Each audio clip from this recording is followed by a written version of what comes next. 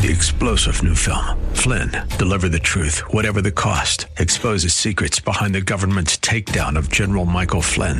Flynn knew what the intel world had been up to. He ordered the first audit of the use of contractors. This set off alarm bells. He told the truth. He was the most dangerous person for Donald Trump to hire. They had to get rid of Flynn. Flynn, deliver the truth, whatever the cost. Available now. Watch it today. Go to salemnow.com. salemnow.com. Welcome back. On every major international issue confronting us, Brandon J. Weichert is the expert and teacher most needed just now. We are delighted he is our friend, and he shares his brain with us every Monday. He is the author of, among other things, Winning Space, How America Remains a Superpower, The Shadow War, Iran's Quest for Supremacy, and Biohacked, China's Race to Control Life. He has a column in the Asia Times on why did China send a balloon. He is a columnist there. He has a column over at the Washington Times on the risk of uncontrolled escalation in the Russia-Ukraine war. Brandon, thanks for being with us. Much appreciated. Well, thank you for having me. Glad to be here, as always. You bet, brother. You bet. I spent some time in the first hour reviewing the China balloon situation. What would you say, irrespective of what I may or may not have said, what would you say is the most or are the most important things we need to know right now about what transpired last week? Well, the first thing we need to realize is that President Biden opted to ignore this balloon. It's really an endo-atmospheric satellite. Say that 5 times fast, though. So this balloon, he opted to ignore it, not because he didn't know about it or because he thought it wasn't a big deal, but because he was more concerned about Tony Blinken, the Secretary of State, having that silly global warming confab with the Chinese leadership where basically the United States was going to sell out its own interests to get a global warming deal with China. If it wasn't for local newspapers in Montana telling Washington and the Pentagon to back off, that they're going to run this story no matter what, we wouldn't have known about it. Biden would have covered it up, and we probably would have gone to the global warming meeting, and we probably would have sold our economic future, to say nothing of our national security, to the Chinese for their false promises of working with us on this trumped-up issue of global warming. So that's the context here. We have sold our national security down the line. The second thing to understand is that, as I noted a few weeks ago in my American Greatness column, What World Order, we are no longer living in the U.S.-led international order. Those days are done. It's not a unipolar moment anymore. We are now in a tripolar or multipolar environment where you now have at least 3 major powers, United States, China, Russia, all jockeying for dominance. And part of that jockeying for dominance stuff is things like surveillance missions of the sort that we experienced with the dreaded balloon. The balloon is something that the Chinese have been using for over a decade in the South China Sea. They use it to augment their satellite surveillance of that region. They use that for real-time targeting and tracking of U.S. naval warships in the South China Sea. They've now apparently have scaled this program up. Their company, Huawei, provides the technology that's on the underneath of the balloon, the actual surveillance equipment. So this balloon is part of that scaled-up program. I would expect more of these incidents to happen. In fact, if you believe it, the Biden administration has coaxed the Pentagon into basically saying that, well, this happened a bunch under Trump's presidency, too. Although Mark Esper, the former Secretary of Defense, who has no love for Donald Trump, has categorically denied that this ever happened when he was working in the Pentagon under Trump. This sounds like a cover-up. This sounds like deflection by the Biden people. Might be an invention. It might be an invention. It might very well be. But the bottom line is this event is not the one-off or end. It is the beginning of a new paradigm in which China is desperately trying to gain real-time updates on our military's disposition by looking not just at our deployed forces overseas, but they're trying to get a read on what we're doing in the homeland. And I would remind your audience that we've been acting a little unhinged as well. In the last few weeks, breaking the norm, and you and I know that this needed to happen, but we did break the norm by having multiple generals of ours come out and say we're going to be at war with China by 2025. Yep. This is on the heels of our generals and the Biden administration not making Zelensky walk back his calls for nuking Russia and for overthrowing Russia's regime under Putin and for breaking Russia into its component parts. The Chinese are probably looking at this going, we need to figure out, is this just bluster from the Americans or is this something real? And that's one of the reasons I think why they deployed this thing into our airspace is to figure out what the posture of our nuclear forces were and to get a read on any possible targets, because they have a much more robust hypersonic weapons program, in my opinion, than we do. And those hypersonic weapons could very well be used as a first strike if the Chinese think we're getting ready to do some kind of a first strike of our own. So this is the new reality. This is the new paradigm. We are not prepared. Our response or lack thereof proved that we are not ready, Seth, and we're going to get our butts handed to us in the next great power war, which I think you're at the opening contours of right now. Two questions, Brandon. Thank you for that overview very much. Yeah. Two quick questions. So do you think the ultimate lesson China learned from this, shall we call it, trial balloon, was that Joe Biden was willing to ignore this in favor of a domestic left-wing green agenda that would coddle the Chinese until it became unignorable? That's question one. Is that the lesson they took away? He was willing to compromise our sovereignty on this issue. And two, it's a very separate question, really. So divide it any way you want. Is the rhetoric of Mark Milley correct when he keeps saying we are not, as he did repeatedly this weekend, we are not the enemy of China? China is not our enemy. Is that the right rhetoric? Well, the first thing is, to the first question, I think that the lesson learned is that, Biden is not, he's talked a big game about standing tough on China. When he first was elected, when he first was inaugurated, he did bring in more hawkish people like Kurt Campbell. My understanding is over the last 2 years, those guys have been marginalized. And Biden himself has clearly shown with his actions that he is not interested in being very hawkish with China. He's listening to people like Richard Haas, who are advising him, hey, get a deal with China so you can go after Russia. And that seems to be what he's doing. The second point is with Milley. So I think it's important to note that he's not wrong, Milley, when he says that China is not our threat in the sense of the Chinese people. I think that where he's wrong is the implication that the China government is not our threat.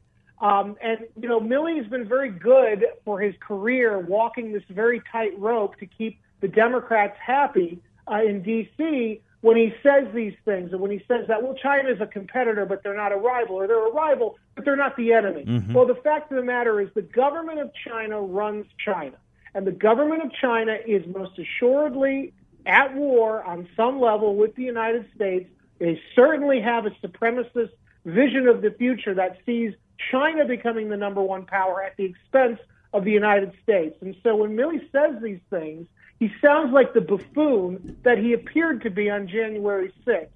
And so, I have no faith in him. And I don't mean to cast any aspersions on anyone, but he's going to get us all killed. Yeah, and this is the same general, chairman of our Joint Chiefs of Staff, who was, help me on my memory here, who was telling China, right? That's what you were making reference to, I think. Yes. That he was telling China that about our maneuvers. He was telling China not to worry about any offensive maneuvers we may be taking. Right. Yes, and to be honest with you, if it were me, and maybe this isn't the smart play, because in my column in the Asia Times, I am advocating for a little bit more restraint over this particular balloon issue. But during January 6th, if I were the Joint Chief of Staff, I'd be on the phone with the Chinese going, you better not mess with us right now. Yeah. You better not do this because you don't know what's going to happen next. Right. Instead, he was telling them, don't be afraid of us. Yeah. He was basically opening up our whole playbook and saying, see, you have nothing to fear. Right. When your enemies stop fearing you, that's when you get to a war. And that's exactly where we're at right now. Because why would Beijing fear us? By the way, Daily Mail now reports that this balloon may have had an explosive device on it. that it was very large. Our forces had to basically deactivate the explosive in the ocean to get near it. But the fact of the matter is, the reason those explosives are there is because China, unlike our military and intelligence people, China actually wants to protect their technology. Yeah, it's probably secrets. More for self-destruction, don't you think? It is. Yeah. That's exactly what it is. Let me take a quick commercial break. Let's turn to Russia, Ukraine. You wrote a ton, and I hate to not exploit you with all that you wrote. Let's turn to what you wrote in the Washington Times today on the risk of uncontrolled escalation. I'm Seth Leibson. He is Brandon Weichert. He is the publisher of the Weichert Report. You can follow him on Twitter as well. My gosh, what an active Twitter feed, especially today. It's at We the Brandon. We, W-E, the Brandon. He and I will be right back.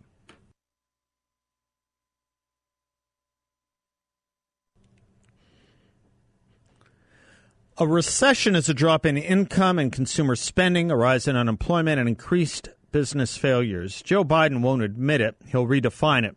But income declined last year because of inflation, and real estate values are dropping, and retailers are declaring bankruptcy, and major companies are laying off thousands. Regardless of what Joe Biden says, looks like we're in a recession. It's going to get worse, which is why I recommend calling the veteran-owned Midas Gold Group to safeguard your money with the stability of gold, with the only dealer I and thousands of you already trust. Gold holds its value when economies fail, guarding against the ravages of inflation and the ruin of a recession.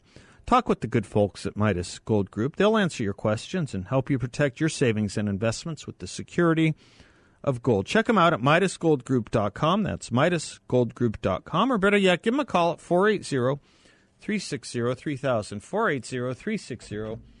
480-360-3000. Brandon Weichert is our guest, the author of Winning Space, How America Remains a Superpower, Shadow War, Iran's Quest for Supremacy, and Biohacked, China's Race to Control Life. Columnist at the Washington Times, Asia Times, elsewhere. In his Washington Times piece today, risk of uncontrolled escalation inches nearer in Ukraine war. A year ago tomorrow, with Joe Biden's State of the Union address, Brandon, he rallied the nation by spending the first quarter of his speech last year talking about how we were going to protect Ukraine and defeat Russia. And it's not working out that way, is it? It is not. It is not. No. The Russian invasion of Ukraine is entering its second year. It's a new phase. The Ukrainian military is on like its third iteration. They've lost, despite the official numbers set, they've lost over 100,000 troops. Their population base is much smaller than the Russians.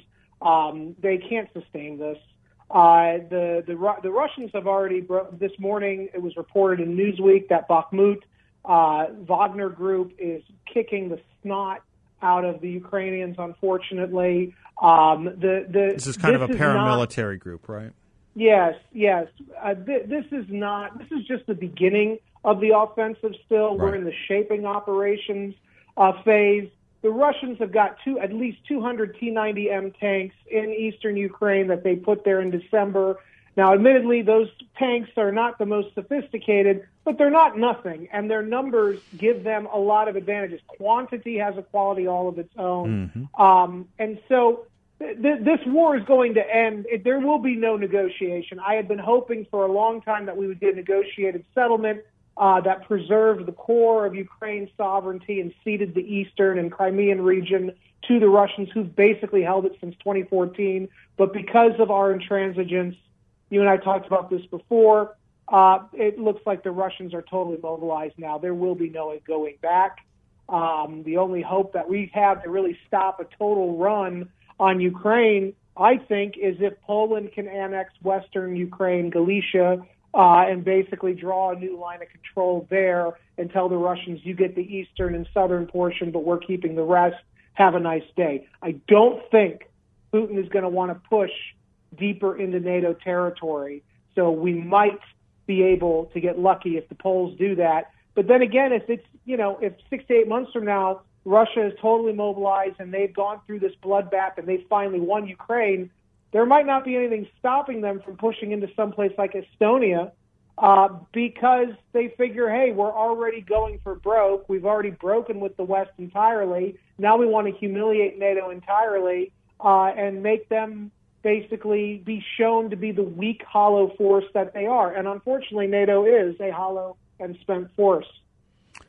And Putin probably knows this, or definitively knows it, and is working off of that knowledge. And the question really becomes not whether NATO is a spent force, but whether Joe Biden in the United States is now a spent force. I mean, other than total and complete escalation, there's not much more we can do at this point, is there? And that's the point. That's why 5 months ago, after we successfully helped in the defense of Kyiv, I was saying, okay, now is the time, because if we don't negotiate now, Putin is going to go all in, and once he's all in, he's not going to stop, because now he's totally committed. Now there's nothing for us to do except either escalate into, God forbid, the nuclear realm, or to do some kind of insane direct attack on Russia, which will precipitate a nuclear response from Russia, or we just have to basically walk away. We're not going to walk away, but that's probably at this rate, unfortunately, what we should do, and that's because the people who have led us are children. They're ideological fools, and they're childlike. And they don't understand that in the real world, when you're dealing with nuclear great powers at war, you have to negotiate, because the alternative is nuclear Armageddon. Yeah.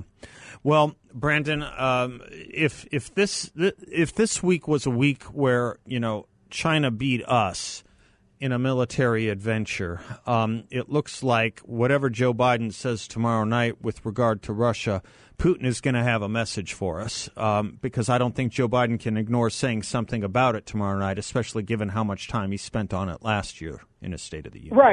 Right. And also, it doesn't really matter what Biden says. It doesn't matter what you and I say or anybody in Europe or the West say. What matters is how Russia is going to drive this thing, because they've got all the marbles. And Putin's made it clear he's all in. He is going to either win this thing or be overthrown. Those are the stakes for him.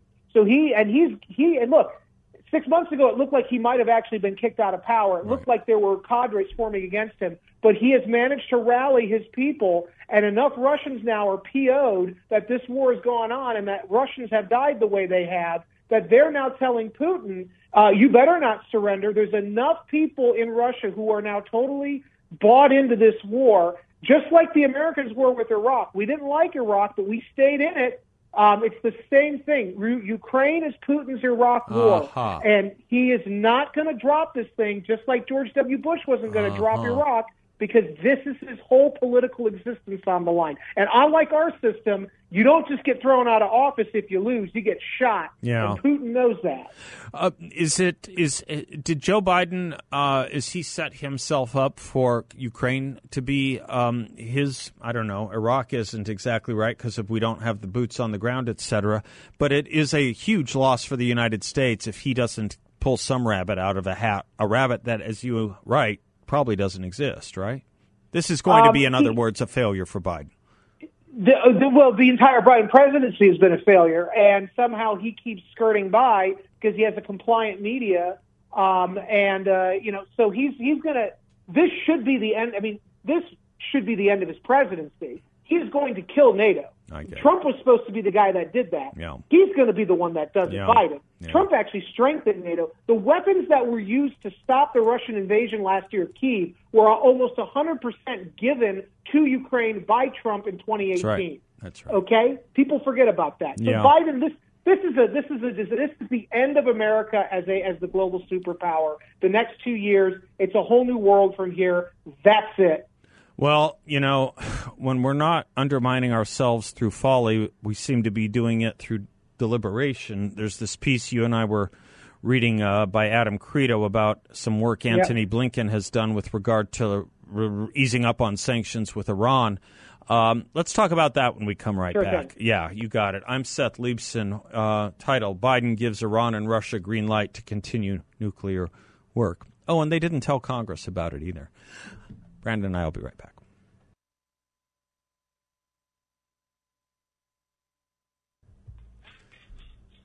Welcome back to the Seth Leibson Show. Brandon Weichert is our guest. Winning Space is one of his books, more relevant right now, The Shadow War, Iran's Quest for Supremacy. friend of ours has a piece in the Washington Free Beacon, Brandon, on something that the State Department is kind of doing. It was trying to undermine Congress, I think undermining actually the world order and all decency, authorized waivers on sanctions against Iran that will have the advantage, I guess, if it is the right word, of enwealthening both Putin and give the mullahs the opportunity to make billions by, as I say, voiding the waivers that Donald Trump and the previous administration put into place with regard to the sanctions against Iran and their nuclear program.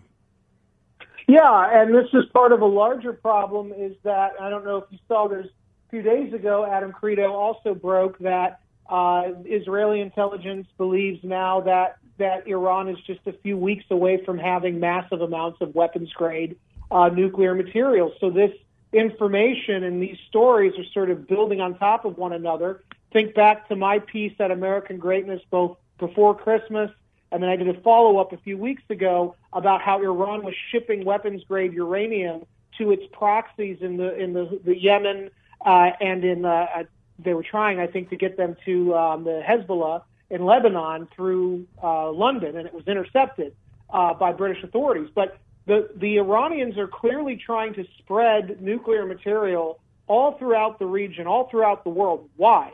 I think it's because this is part of a larger move to launch some kind of an attack either against the United States, Europe, or more probably against Israel and the Sunni Arab states that will trigger a massive regional war that Iran thinks it can win. And Russia is happily, with these waivers now being given to them, going to be helping Iran's nuclear program build the infrastructure it needs to really get a robust atomic weapons capability going very quickly, especially now because we've sanctioned and isolated Russia so much.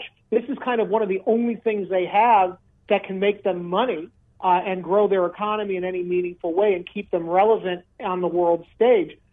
So basically, I think what you're seeing now is this new axis forming, Russia, Iran, and China, and maybe North Korea as well.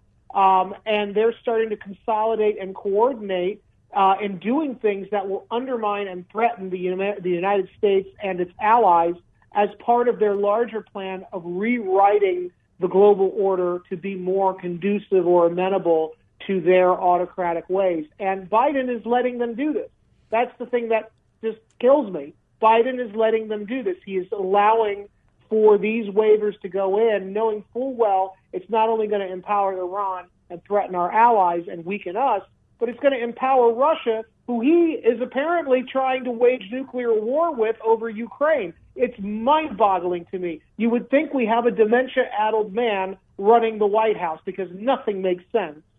Is the India fix here because they're trying to resurrect somehow or vindicate their own policy when Joe Biden was vice president, or is it some kind of odd triangulation to get some kind of favor out of Putin, you think? I think it's a little bit of both. I think really that Biden did not anticipate the Ukrainians holding out the way they did. I think he thought the Russians were going to walk in there and just take it over like they did Crimea in 2014. So he is trying to throw a fig leaf, or an olive branch rather, to Putin. At the same time, he is trying desperately to restore the Obama-era nuclear agreement with Iran. By the way, and we talked about this a few months ago, there is a major fight breaking out behind the scenes in the Biden administration between the minority of hawks on Iran, or more like hawkish, led by Brett McGurk, who's the Middle East specialist on the Biden National Security Council, who does not necessarily favor the Iran nuclear deal being brought back online,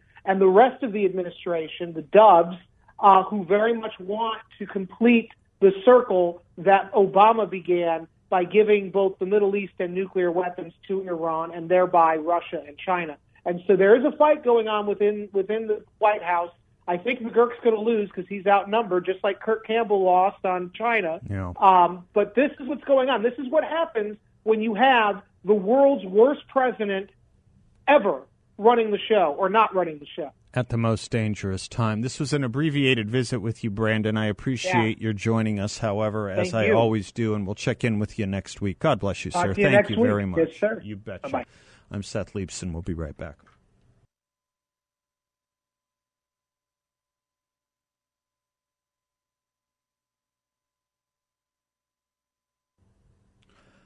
A lot of you have been hearing me talk about Y-Refi for a while now. If you still have some questions, feel free to contact them at 888-Y-REFI-34, as they would love to put you in touch with any number of the many satisfied customers in the Phoenix area who are happily investing with them and getting great returns. Also, think about your IRA. Would you like it to be earning strong fixed interest rates and not be dependent on the stock market or Joe Biden's economy? Do you know you can invest with Y-Refi through an IRA or other qualified funds, and you can keep your investment, including the high fixed interest rates you earn, tax deferred? That's right. Your money can stay in your IRA, and you don't have to pay the taxes on the income that you earn. Y-Refi is a due diligence approved firm, and they ask you to check them out at investyrefi.com. The word invest, the letter Y, REFY.com, or 888-Y-REFI-34. 888-Y-REFI-34. Let's see here. Where was I going? Oh, yeah. You know, this level of incompetencies at this White House. There's this new polling showing so many Democrats not wanting Joe Biden to run for re-election. We were wishing Ronald Reagan a happy birthday earlier. He left the presidency younger than Joe Biden is today. He left his two-term presidency 2 years younger than Joe Biden is today. Consider that. That raises the question of who then comes next. It continues out his term, then I think it's probably Gavin Newsom. If he doesn't, then we have the issue of Kamala Harris, which I'm going to turn to in just a moment. But first, I mean, you know, at what level of incompetence and suck do we have to become accustomed to? Do we have to become used to? Karine Jean-Pierre today was asked about that whole ruse that the Trump administration had 3 Chinese balloons fly over U.S. territory during it. And, you know, she doesn't even prep for the question. You know it's going to be a question. She doesn't even bother. And the lack of shame in her inability. I mean, even if you weren't supposedly an expert at communications, even if you weren't supposedly an expert in defense, someone with the slightest political instincts could have done better. This is what we're used to now. This is what passes as competent in a job that I suppose one would say, well, we want more than competent in the White House press secretary. How is it possible that this administration discovered at least 3 previous balloons that flew over the U.S. under the previous administration, but Trump officials didn't know it was happening? Yeah, so look, I think that, and we have talked about this before, about how when the PRC government surveillance balloons transited the continental U.S. briefly, at least 3 times, as you just mentioned, during the president's prior administration, and once that we know of the beginning of this administration's, but never for this duration of time, as we know. This information was discovered prior to the administration left, but the intelligence community, as I said, is prepared to give briefings to key officials. But this is something. Post. But this is something that they were not aware of, as we've just laid out. Incredible. Just incredible. I love the part where she goes, as we've discussed before, as we've discussed previously. No, we haven't. That's why it was a surprise to everyone this weekend. And, you know, the idea that you just aren't even going to expect that question, this is probably the next big crisis in the Biden administration once they get through and over the classified intelligence papers. By the way, notice that's totally gone. That now is totally gone. We're not going to have any more questions about that for a while, it would appear, unless Congress ramps up its investigations on it, which they can do, even though there is an investigation going on. Tomorrow, Bill, we got to do it tomorrow. Too short of a time. We just had a guest call in. I'm going to see if we can schedule for tomorrow. So, you know, the idea that you can just get away with talking like that is, to me, intolerable. But you know what? We've had it before. We have had it with Kamala Harris again and again and again, which is why I was kind of putting the two together, that that these people have risen to a level of incompetency. But if Joe Biden does not serve out his term, this is who we're stuck with. Now, something's going on, because last week the Washington Post did a piece on Kamala Harris's troubles. And this week, as James Garrity points out, it's the New York Times. What's new about this one, he writes, is the detail that even people who are supposedly Kamala Harris's biggest supporters aren't enthusiastic about her anymore. Here's the money quote from the New York Times.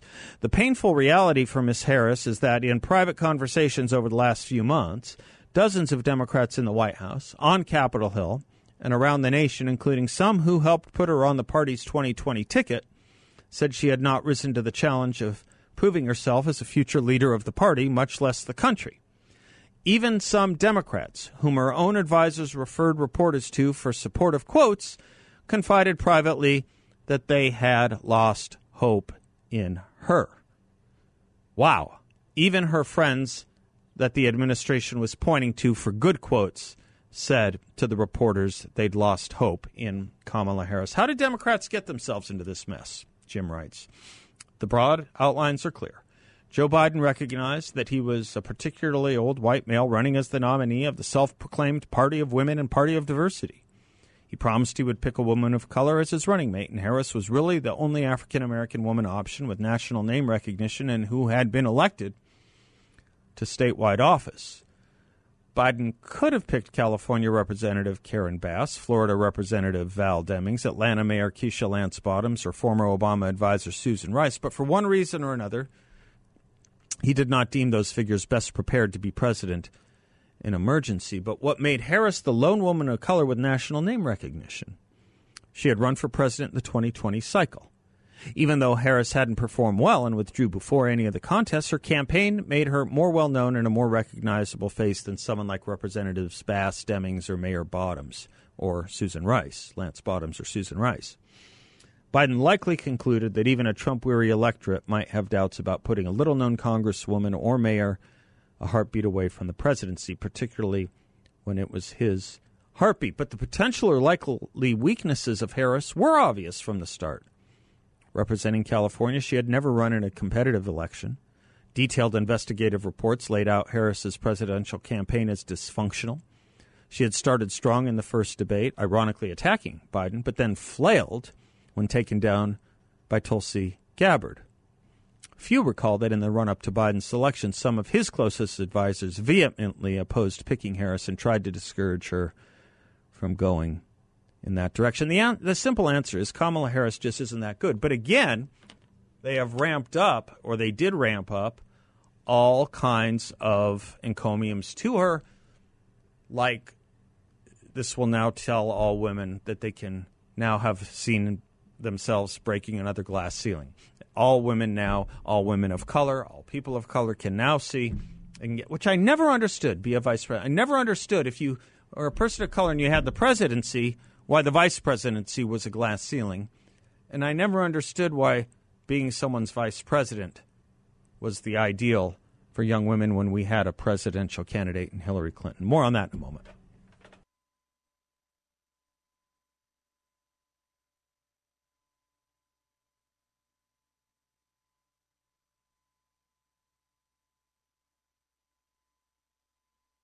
Welcome back to the Seth Leibsohn Show. And the real problem in all this with Kamala Harris's failures, the real problem in it all, by making her candidacy for the vice presidency all about her race and her gender, and the notion that because of her race and her gender, she was so qualified for the job, is, as you've heard me talk about before, what happens if she doesn't? What happens if she fails? All the cheers and encomiums about Kamala Harris showing young black girls and young women how high they can succeed, and now seeing what a miserable failure she is. She got all this praise for her achievement, but it was based only on her race and gender. So what do we now blame for her terrible failures? If those were her qualities that was going to make her good, what do we now blame them on because it turns out she's a failure. What is to blame? This is just one of the saddest things in the world that happens when you play with this kind of fire.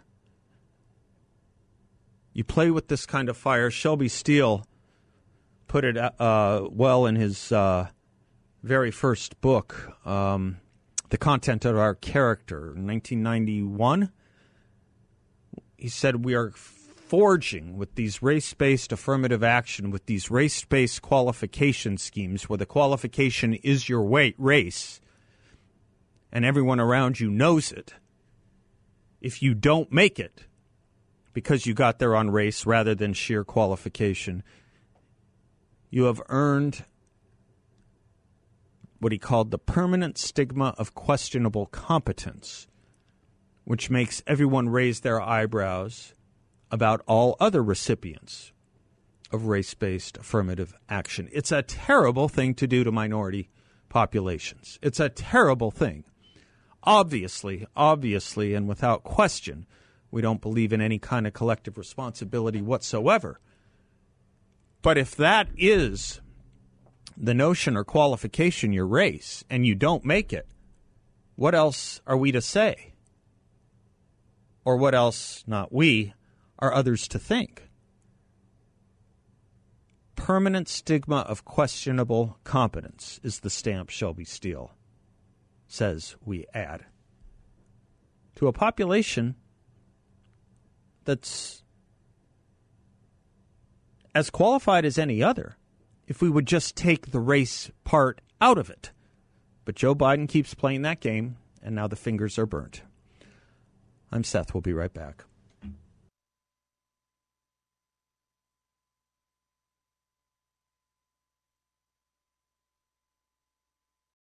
Three-star General Michael J. Flynn, head of the Pentagon Intelligence Agency, knew all the government's dirty secrets. He was one of the most respected generals in the military. Flynn knew what the intel world had been up to. He understood its funding. He ordered the first audit of the use of contractors. This set off alarm bells. The explosive new documentary, Flynn, Deliver the Truth, Whatever the Cost, uncovers the facts behind this scandal. Flynn told the truth. He was the most dangerous person for Donald Trump to hire. I find out the worst enemy that I'm going to face in my life is right here in America. They took my assessment and they wanted me to change it. And I was like, I'm not changing it. They had to get rid of Flynn. With in-depth interviews, archival footage, and never-before-seen personal records of the man behind the headlines. I just felt like I was drowning. Flynn, Deliver the Truth, Whatever the Cost. Available now. Watch it today. Go to salemnow.com. salemnow.com.